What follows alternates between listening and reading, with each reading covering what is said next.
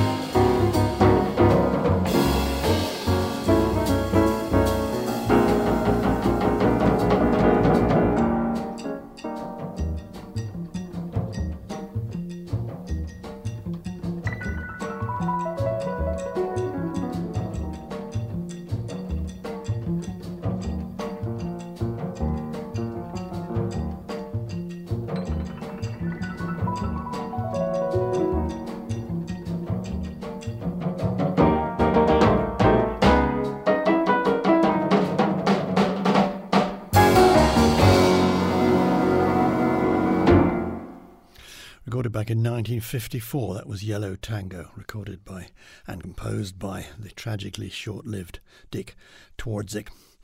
Well, because the letter V seems to be a popular opening digit in surnames from Latin America, it won't be a surprise to find a lot of Latin rhythm from here on in the balance of this hot box. We'll start with the godfather of Cuban jazz, I guess, Chucho Valdés. For many years, he was the leader and inspiration for the extremely popular band Iraquere. Now he has a long duration solo career. He remains an inspiration as touring and recording prolifically. And this is his quartet, recorded in the Village Vanguard in the year 2000. It's called Punto Cubano.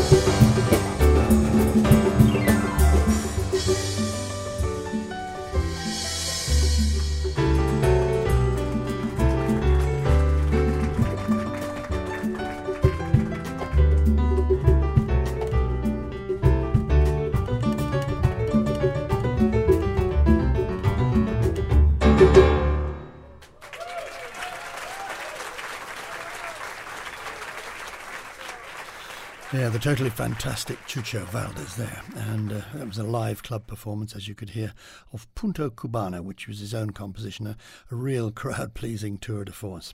His real name is Jesus Valdés, but he's always known as Chucho. He's 78 now, and incidentally, we did feature his newest album, marvellous album, called Jazz Bata, which was in Hotbox episode 41, I think. But anyway, let's keep the Latin groove going right now.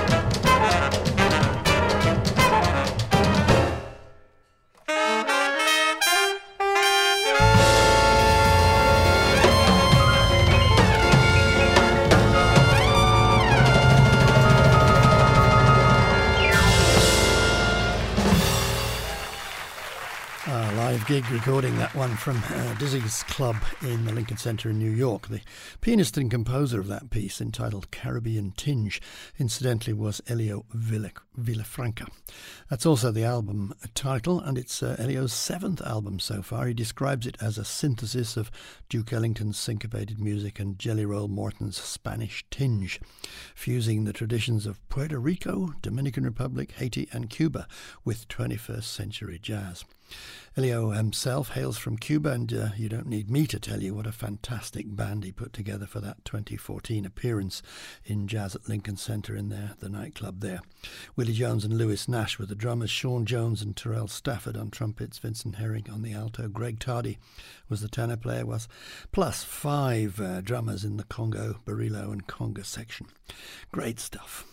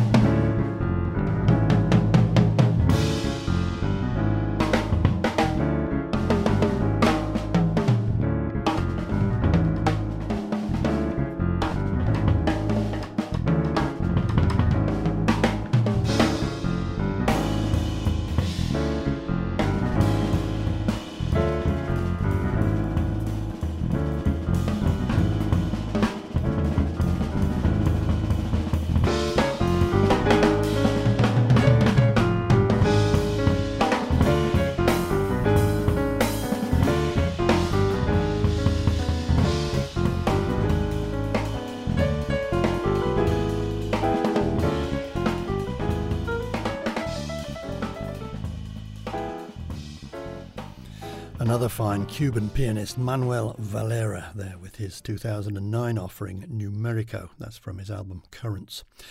James Jennis was on the electric bass, and Ernesto Simpson, the very energetic drummer.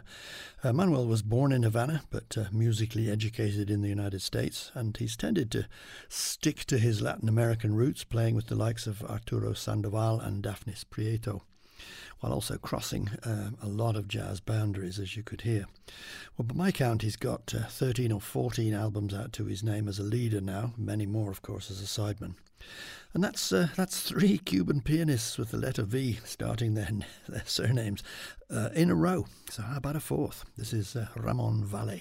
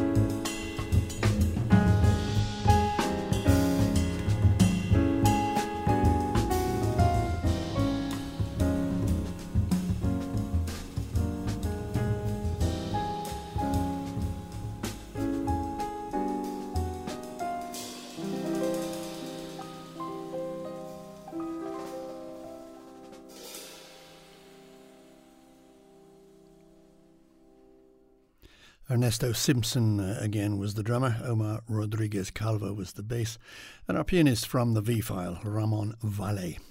He's described as a seasoned veteran now, being over 50, and he has, as you heard there, a more romantic side than some of his compatriots, which I think was illustrated well in that piece. The title of the piece was Es una historia.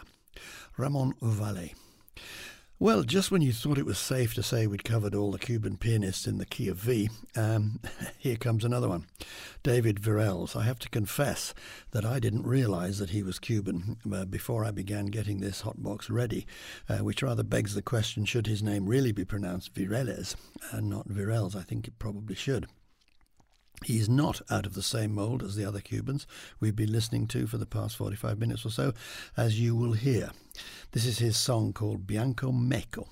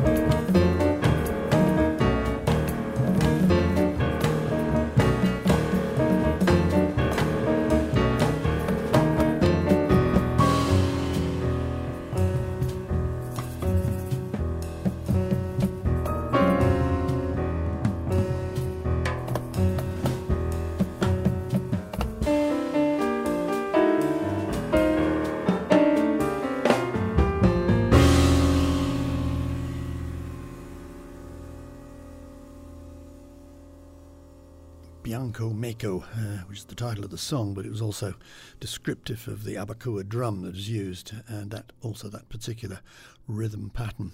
You heard two bass players, Thomas Morgan and Robert Hurst, on that. Marcus Gilmore was the drummer, and Ramon Diaz was playing the Bianco Meko. David Vireles was the leader of the band, an ECM recording artist for some years now. That piece was from his 2014 album, which is entitled Mboko. He hails from a very musical family, classical and otherwise, and was originally encouraged to broaden his horizons outside Cuba by the flautist Jane Bunnett, whom incidentally we heard from in Hotbox 53, if you were listening to that one. He played with her for some years, as well as studying in her native Canada at university there. And that just about closes the file tonight. It closes the file on the key of V. But we do have one more omission from the key of T, and that is Dan Trudell. Dan Trudell and his piano trio, we'll just hear them in a moment, Joe Sanders and Matt Wilson, bass and drums. Dan is best known as a Hammond organ master, which is why this album is entitled Dan Trudell Plays Piano, a strange title if you didn't already know that his organ playing was probably his biggest reputation. He's based in Chicago, and it's been my experience over the years that Chicago-based jazz musicians tend to struggle to get wider recognition in the US and indeed around the world unless they head for the Big Apple. Great pity. Anyway, this is he, and we'll let him play us out of the piano files, closing the lid on the letters T, U and V. The next Hotbox episode is episode 55 and is provisionally entitled Big is Best. Work that out. You'll be able to catch it in about 2 weeks' time here on jazzireland.ie and on Mixcloud and on Spotify. By the way, never forget that the only way to be bang up to date with what's happening in jazz in Ireland is to check regularly with jazzireland.ie. Meanwhile, if you have been, thanks for listening.